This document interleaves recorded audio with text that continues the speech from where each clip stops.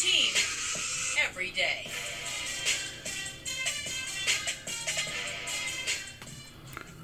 What is going on, y'all? Welcome to the Locked On Zags podcast, part of the Locked On Podcast Network. I am your host and longtime Gonzaga podcaster, Andy Patton, moving over from Score Zags Score and taking over here at Locked On.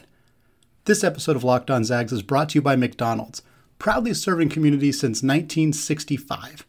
McDonald's has always been more than just a place to get tasty, affordable food. It's an unofficial community center. A big thank you to our friends at McDonald's for always being there. I'm loving it. I also want to thank you all for making this podcast your first listen of the day, and now, for some of you at least, your first watch of the day. That's right, folks, the YouTube channel is officially live. Welcome to those of you who are viewing this instead of just listening to it, or those of you who are doing both. Very much appreciated. You guys can all see the well-manicured beard, the shaved head. From here on out, we're keeping it clean. We're going to try to look as best we can because we're now going to be on video instead of just through your ears. Please search Locked On Zags on YouTube and subscribe to this show. We're really hoping to get over 100 subscribers before the first game against Texas, or the big game, against Texas. So please search it out that way. I'll post links on social media as well. You can find me at Score Zags Score. You can, of course, find the podcast at Locked On Zags.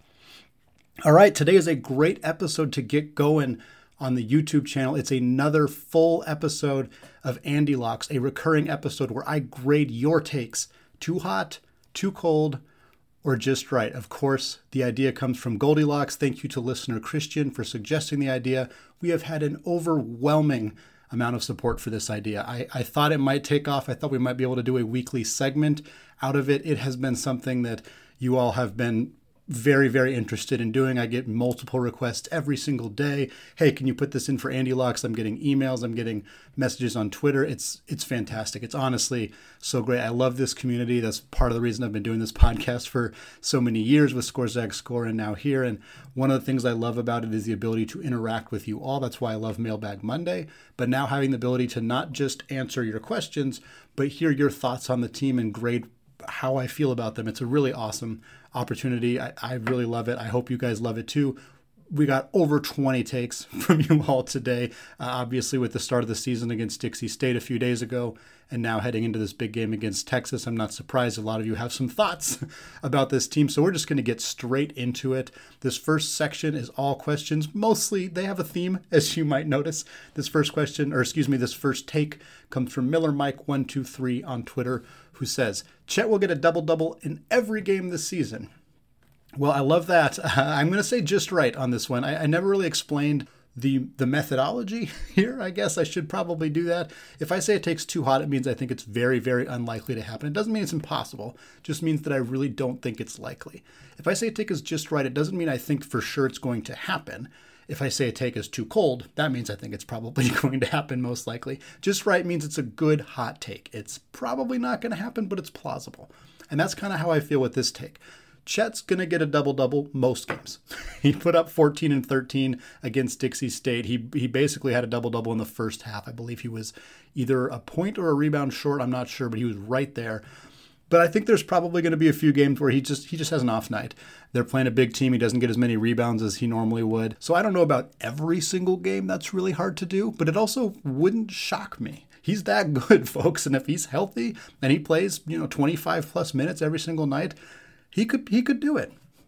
These next two takes, one is also from Miller Mike 123. The other one is from Heavy Dew 44 on Twitter.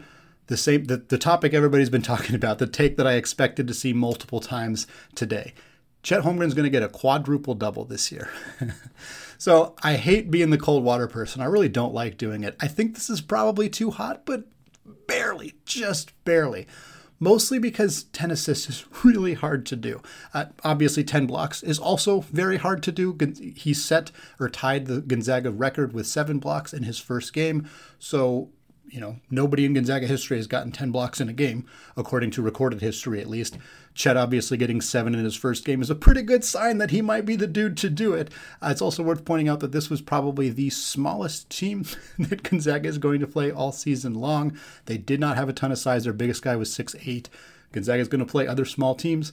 Obviously, they have Bellarmine, Alcorn State, Northern Arizona, teams like that where They probably don't have a ton of size on those rosters, so maybe he could get up to the 10 blocks, but 10 assists for a guy. He does distribute the ball a lot. It's clear that's the way that Gonzaga wants to utilize him in that Dixie State game. He was catching the ball at the high post. He was making entry passes to Drew Timme or Anton Watson. He was kicking the ball out. He was doing the little dribble handoffs. All of that stuff could lead to him having 10 assist games, but doing that while getting the blocks, while getting the points, rebounds, it's really hard. It's a really, really hard ask for Chet Holmgren to do. We've never had a player who I thought would even approach a quadruple double ever in Gonzaga's history. He could do it. He's going to get really close a couple times this year. Hell, he already got pretty close in his first game of the season. So I think it's definitely possible for Chet Holmgren to do it. I think this is too hot in that sense, but I like it. I think it's a good quality hot take. Next one, sticking with the theme, Chet Holmgren goes for 23 points, 14 boards, and 5 blocks against Texas. This comes from Zag Up Oz on Twitter. That is really hot. And honestly, the hottest part of this take is the 23 points. Chet had 14 points against Dixie State. I don't think we're actually going to see him top 20 a whole bunch this year.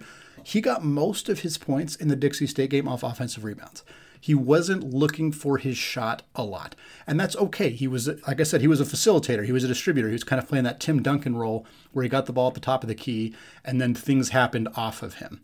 Now, he obviously has the ability to go score on guys. There's no doubt in my mind that he's capable of doing that. But this team against Texas, Chris Beard's squad, they're going to give him more challenges than he's ever faced. And they're going to be one of the toughest teams he faces this entire season.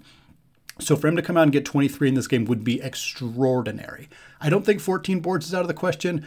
I don't even think 5 blocks is out of the question, although that's going to be tough against a much bigger, more physical team, more well-coached team who's probably not going to be driving into him kind of willy-nilly like Dixie State did.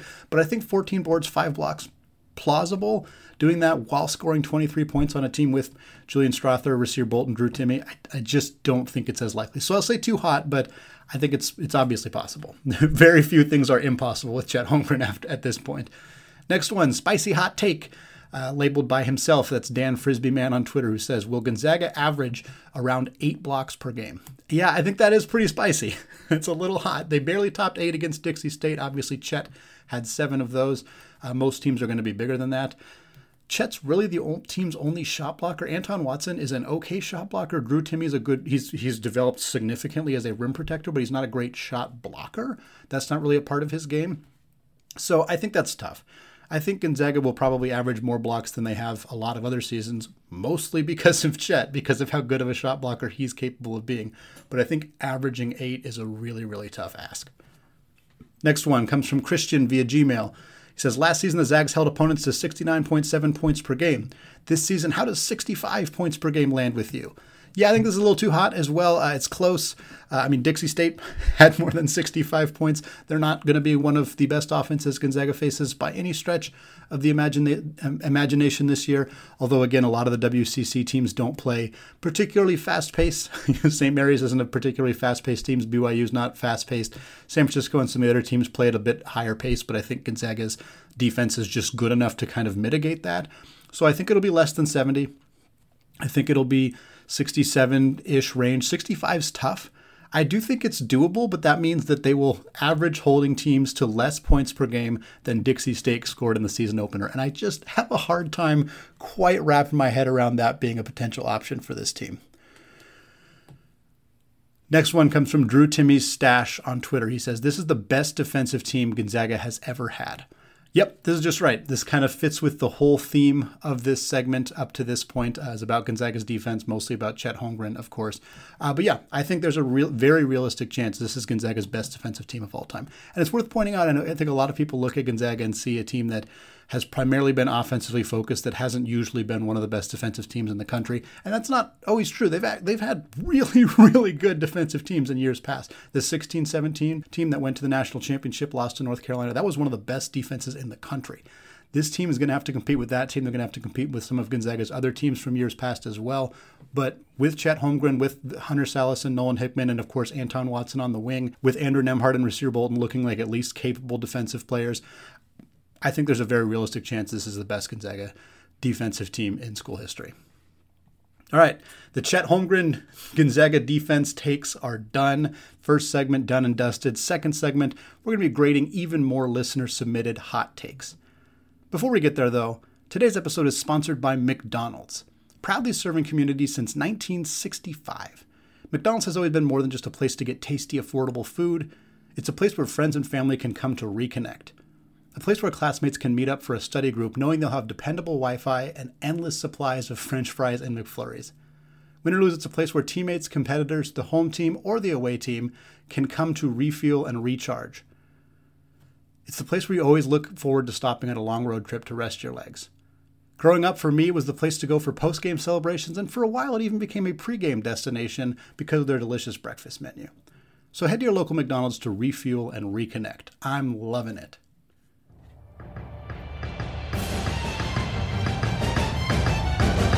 All right, segment 2, we got a lot more Anti-Locks Your Takes being graded by me here on Thursday ahead of Gonzaga's huge game against Texas. We're going to get right into them. This first one is another one from Christian via Gmail. He says, on the offensive end, last season the Zags averaged a staggering 91 points per game. This season, how does 86 points sound to you? Yeah, so this is kind of the theme of this segment a little bit here is Gonzaga's outside shooting, obviously an issue. I think it's tough to know. 86 points is probably a lot. I think this is a little bit too hot. I don't think it's crazy, though. It's right on the border of being just right. Defense leads to offense. That's a big thing here. Yes, Gonzaga does not have the shooters that they had last year. No Corey Kispert, no Joel Ayayi, no Jalen Suggs. A lot of offense left this team last year. And they added a ton of defense with, aforementioned Anton Watson, Hunter Salas, Nolan Hickman, all of those guys, great defensive players. Of course, Chet Holmgren, an elite, ridiculous defensive player. So that's going to lead to more offense. They're going to get more fast break opportunities, more steals, more of that type of offense. Meanwhile, Chet Holmgren and Drew Timme are going to be absolute forces in the paint. They're going to be menaces on the offensive glass, which leads to more points. So I think this team's still going to, they're not going to struggle to score as much as some people may think they are because they don't have the outside shooting. But 3 points is worth more than 2 points, and losing a lot of 3-point shooters makes it hard to average up over 90 points per game. I think 86 is pretty close. I might change my tune from this being too hot to just right because I think they can probably get in there, especially with their schedule, with the WCC hopefully being better than it's been in years past, but still not being on the level of Gonzaga for the majority of the teams that they play. So they're going to be right around there. I think this is a pretty good guess, pretty good gamble there. Next question, another one from Christian. He says, the Zags will have at least one game with 7 players in double figures. Yeah, this is just right. I think there's a very good chance this happens. They had 5 against Dixie State, and Hunter Salas had 9. So they were 1 point away from having 6 players do it in the season opener. It's more likely to happen against teams like Dixie State, like Alcorn State, Bellarmine, those kinds of teams, because those teams are not as good. So it's easy to score more points. You get more turnovers, things like that. And B, more players play. You're going to play some guys more minutes per game. Salas and Hickman probably play a little bit more against teams like that. Even guys like Ben Gregg and Caden Perry might get 6 or 7 minutes in those games as opposed to the 3 or 4 they might get in some of the more competitive games. 7 minutes might be enough for Caden Perry to get 10 points, if we're being honest. If he gets a couple runouts, gets some alley-oop dunks, he could do it in that kind of game. So I do think the Zags will have at least one game where 7 players score in double figures. I'm not dead set on it. I think it's still a pretty hot take, which is why I have it just right, but I think it's possible. Next one's from Upper905215 on Twitter. He says, the Zags will get a revenge for a loss earlier in the season during the Final Four. So effectively, somebody Gonzaga loses to this year will be who they rematch against in the Final Four. It's obviously a hot take just because everything lining up that way is hard to predict. The people who make the brackets don't always like to have those kinds of rematches, but it would make some sense to get that going. I think this could absolutely happen. I'm going to say just right, even though I think the actual odds of it happening are pretty slim. Gonzaga probably doesn't go undefeated against Texas, Duke, UCLA, Alabama, Texas Tech, their really, really ridiculous schedule that they have. That's a lot of tough games that they're going to play. A lot of those teams could be in the Final Four. Duke, certainly. UCLA, certainly. Texas, absolutely. Alabama, Texas Tech, maybe not as likely that they're in the Final Four or as likely that Gonzaga loses to either of those teams. But it would not surprise me if things come together in a way where Gonzaga gets a chance to redeem themselves against one of those teams that beat them early in the season. Next one comes from Corey Bishop on Twitter. It says, I just rewatched the Final Four game versus UCLA, and I believe if that arena was full of fans, it would be a top 3 game of all time, regardless of sport or level. Oh man, I love this take. I love that game more than anything in the world. One of the most fun games I've ever watched in my entire life. I think this is probably too hot. It was not a championship game. It's really hard to be one of the 3 greatest sporting events of all time if you're not talking about a championship game. Yeah, it was awesome. Back and forth throughout the game. Tons of great individual performances. Goes into overtime. Incredible shot by Jalen Suggs. You all don't need me to rehash this game. You watched it. But I don't know if I could say it's top 3. The fans would have helped. Like I get the point that Corey's making here, because if that place was just bumping and rocking the entire time and the crowd just went belligerently crazy after Suggs' shot, it would be even more memorable. But again, not a Super Bowl, not a World Series Game 7, not an NBA Finals Game 7, not even an NCAA championship or a bowl championship game. It's going to be hard to be a top 3 sporting event of all time over those events. But if you're talking about like semifinal games, hell yeah, it might already be. It might already be in that conversation. Next one comes from Christian. If the WCC all-conference team is 10 players, the Zags will have 5 players on that team. This is too cold. This is too cold, my friend. I think that's almost certainly going to be the case that the WCC team is 10 players long. I mean, you think Drew Timme, Chet Holmgren, Andrew Nembhard, Rasir Bolton, Julian Strother. Like, are there 6 other players in the WCC definitively better than that group? No. You have Alex Barcelo, who will almost certainly make it. You have Eli Scott from LMU, who's fantastic. Jamari Bouye from San Francisco, extremely good. Tommy Kusi or Daniel Fotu from St. Mary's. If those schools, if St. Mary's does as good as some people expect them to do, they could be in that conversation. There are certainly other players that I'm not thinking of. Yusuf Vrankic had 29 points in the season opener for Santa Clara. Maybe he becomes a part of this conversation. It's hard, obviously, that they don't want to give Gonzaga all of the roster spots for these WCC all teams, because they, is Gonzaga's 6th best player, does he deserve it over, San Diego's best player? Like, it's hard to say. Obviously, Gonzaga's 6th best player is probably better, almost certainly better, but do they, if Joey Calcaterra at San Diego averages 13 points and, 4 assists, and, Gonzaga has Hunter Salas average 9 points and 7 rebounds, like, is that better? Like, I don't know. It's tough. It's a tough decision that they have to make every year. But if the team is 10 players long, I think the Zags are going to have at least 5 of them. Next one, USF or LMU finishes ahead of St. Mary's this season, also from Christian. This was submitted, I think it's important to note, this was submitted before LMU got their bell rung by a school called Chattanooga in their season opener, which probably means this, I'm guessing this may not have been submitted had that game already happened. USF looked fantastic in their season opener. So did St. Mary's. Both those schools look very good. I think USF finishing ahead of St. Mary's is absolutely possible. I say that's just right. LMU, no, it's not going to happen. Everybody wants LMU to be good. I get it. Stan Johnson's a good coach. Eli Scott's a really cool player, a good guy. I want them to be good. It's fun when schools that are not St. Mary's and BYU are good. The only school that I think's got a chance of it this year is USF. Next one comes from Mark via Gmail. He says, BYU will underperform this year and finish below second place in the WCC despite returning super senior Alex Barcelo. Just right.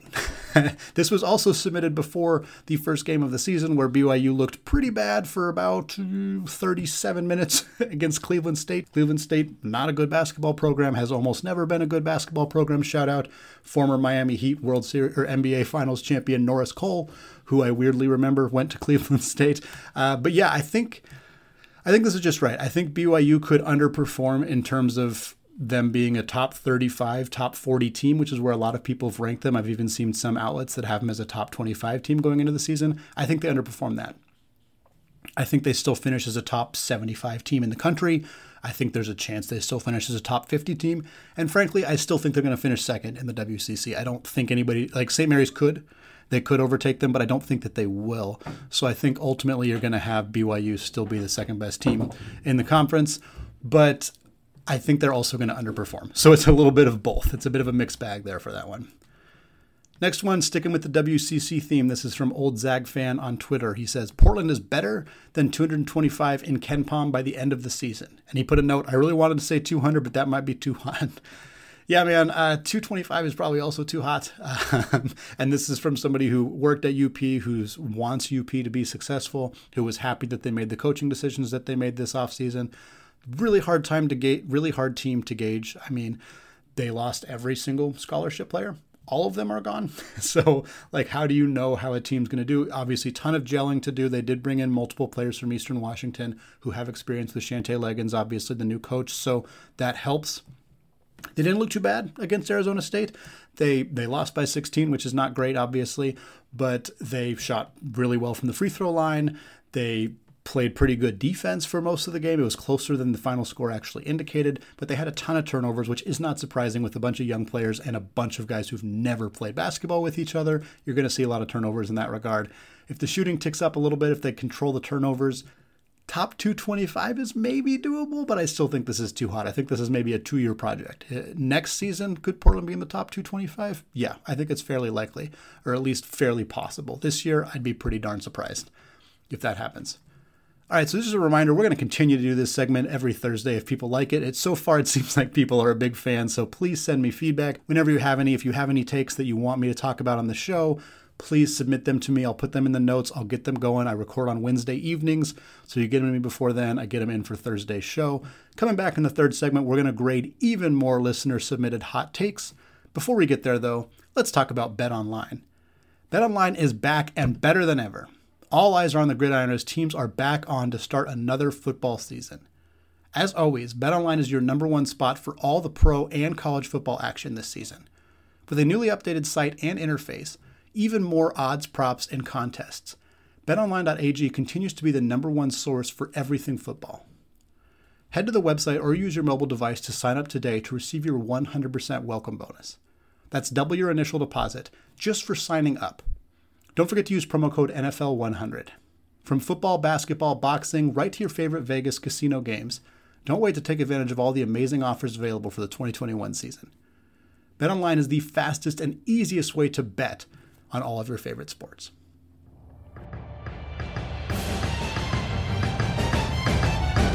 All right, third segment, more listener-submitted hot takes or medium takes or just right takes, depending on how I feel about them. This first one comes from Havila Benjamin on Twitter. He says, Rasir Bolton will be a non-factor against Texas because Courtney Ramey and Andrew Jones have played against him and know how to shut him down, as well as Chris Beard having game planned against him before. Yeah, I don't see this at all. I understand what you're saying, but Bolton's in a completely different role than he was at Iowa State.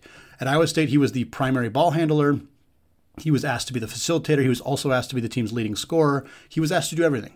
He was asked to do literally everything on the basketball court. And he had success. Obviously, he was a talented player there, but the team did not because they didn't have enough pieces around him. Now he's a complementary piece on a roster that has a ton of talent around him. Obviously, Drew Timme, Chet Holmgren, Andrew Nembhard, Julian Strawther, etc. And he's asked to play more of a two-role, more of a drive to the basket guy. He's not asked to facilitate. He's not asked to run or lead the offense. I don't think that these guys having guarded him in the past is really going to matter all that much. I think it will help a little bit. Like, I'm not saying it's a completely irrelevant. They have seen him play basketball before. But we saw this, if you recall, I don't remember the team that Gonzaga was playing, but it was a team that had played North Texas a bunch. And then Ryan Woolridge was suiting up and he was playing against them. And the team, they kind of had this game plan of, we're going to leave Woolridge open. He's not a good three-point shooter. And he hadn't been a good three-point shooter because he was the focal point of opposing team defenses every time they played because he was the best player on that team. And Woolridge torched them, absolutely torched them.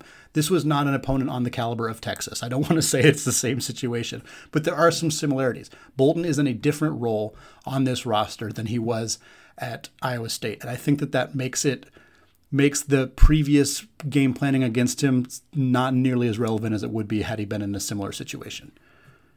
This next one comes from a Twitter DM. He says, Timme isn't even in the discussion at the end of the year for Player of the Year, and Holmgren is going to get all the accolades. Yeah, this is too hot. I don't think really either of these things are going to happen. For starters, if you are unanimously picked as the preseason National Player of the Year by basically every publication, you will always be in the discussion. This season will not end with Drew Timme out of that discussion. He would have to have a colossally bad season or get hurt for that to be the case. If he plays even 80% as good as he does last year, which he's going to do better than that, he's going to play as good as he did last year, most likely. He is still in that conversation. In fact, he can play worse than he did last year and probably still win it just because he's the name brand, he's recognized, all that stuff. On that same token, freshmen don't win this award very often. Obviously, there are other awards that freshmen can win, and I think Chet Holmgren will squarely be in the conversation for as many awards as he can possibly be because of how talented he is, what the impact we saw him have in his first game. But I don't think he's going to get accolades over Drew Timme. I think Timmy's still going to be the National Player of the Year conversation. I think Chet's got some competition, even for Freshman of the Year. Paolo Banchero from Duke looked excellent in his first game. I don't think it's a foregone conclusion that Chet is the National Freshman of the Year, that he's the Player of the Year, any of that stuff. He had a really good first game. He's going to have a really good season. So is Drew Timme. I don't think that Holmgren's going to steal or take any of the awards away from the big fella in his third season here at Gonzaga. This next one comes from Jacob Corder 2 on Twitter. He says, if this team does not improve its shooting, we will not be a Final Four team. Similar note here from Navy Zag. He says, this team will lose 3 non-conference games due to poor shooting. So I assume both of these takes are referring to three-point shooting and not just overall shooting, which is in fact quite good. Gonzaga is going to have a really high field goal percentage this year because they take a lot of shots around the rim. They get a lot of fast break points. But if we're talking three-point shooting, I'll take the second one first. I cannot imagine the three-point shooting impacts us for 3 non-conference games. Yes, there's some tough non-conference games. Texas is going to be tough. I think it's pretty realistic that Gonzaga loses to Texas. I hate saying it. It's the next game. Gonzaga being 1-1 would be hard to swallow, but it's a really tough team. They're really experienced. It's Gonzaga's first real test of the season, and three-point shooting has not showed up. I think it's possible, but I don't see them losing 2 other ones. Duke's tough. UCLA is tough. Alabama's tough. Texas Tech's tough. Like, I have a tough schedule. They're not going to lose 3 of those games. Gonzaga, the three-point shooting is a problem, but the defense is so much more improved. And I think it's easier to look at something like three-point shooting getting worse and see that more than it is to see defense improving. You know, the metrics for three-point shooting are easy. They went 2 for 20. And last year they went 7 for 20. They're worse. That's 15 points. They're 15 points worse. It's really easy to kind of make those connections. I'm not saying that that's the way everybody's thinking about this, but it's easier to see that. Whereas the team's defensive improvements are not as easy to see. You can see more steals, you can see more fast break points, kind of, but less people look at those numbers, and they're not always as directly related to the topic here. But Gonzaga's defense is way better, and I think it mitigates a lot of the losses they have in the three-point column. Not all of them. This is not going to be as good of an offensive team as last year's team. I already said that. I believe that. I've believed that for a long time. I don't think that the lack of three-point shooting is so detrimental that it'll cause them to lose 3 non-conference games. I think that's too hot. It's more likely to impact them as being a Final Four team. I still think Gonzaga makes the Final Four. Nobody in the country can handle this front court capably. Nobody. There are some good teams in this country that can play Gonzaga really tight, and everything's a crapshoot when you get to the NCAA tournament. They could still lose. I'm not saying it's impossible, but I don't think there are teams that can match up with them capably in the front court, and I don't think Gonzaga's three-point shooting. Part of this is more of a statement than it is a take. If this team does not improve their shooting, we will not be a Final Four team. I think that is very, very possible, but I think Gonzaga's three-point shooting is going to improve. They're going to get better. Hunter Salas and Nolan Hickman are going to improve as outside shooters as they get more comfortable with the college game. Rasir Bolton already looks excellent. Julian Strother's only made 1. He's going to be a much bigger factor on the three-point line. Chet Holmgren is 0 for 2 for three-pointers in his career. He's going to get more involved in that area of the offense. I have no doubt about that. And I think, Andrew Nembhard we're going to start to see that a little bit more from him too. So I think that they are going to improve. If they don't, it'd probably be pretty hard to make the Final Four with shooting as anemically as they have through the first 2 exhibition games and, of course, against Dixie State. But I think they're going to improve. I also don't think that the three-point shooting is going to cause them to lose 3 games in the non-conference slate. Next one comes from Christian. He says, the Zags will eclipse 100 points 3 times during the season. Too cold. That is too cold, my friend. They're going to do it more than that. I know that the three-point shooting is a problem. I know that this is not the offense that they had last year where they eclipsed 100 points quite a few times. But defense leads to offense. And with that half-court trap that they run, they get a lot of turnovers that way. They're causing a lot of movement on defense. They're getting a lot of runouts, a lot of fast break. I think we're going to see a lot of zone. And I think Gonzaga showed that they can very effectively stop a zone defense by just hammering Chet Holmgren in the middle, having Hunter Salas cut down on the baseline.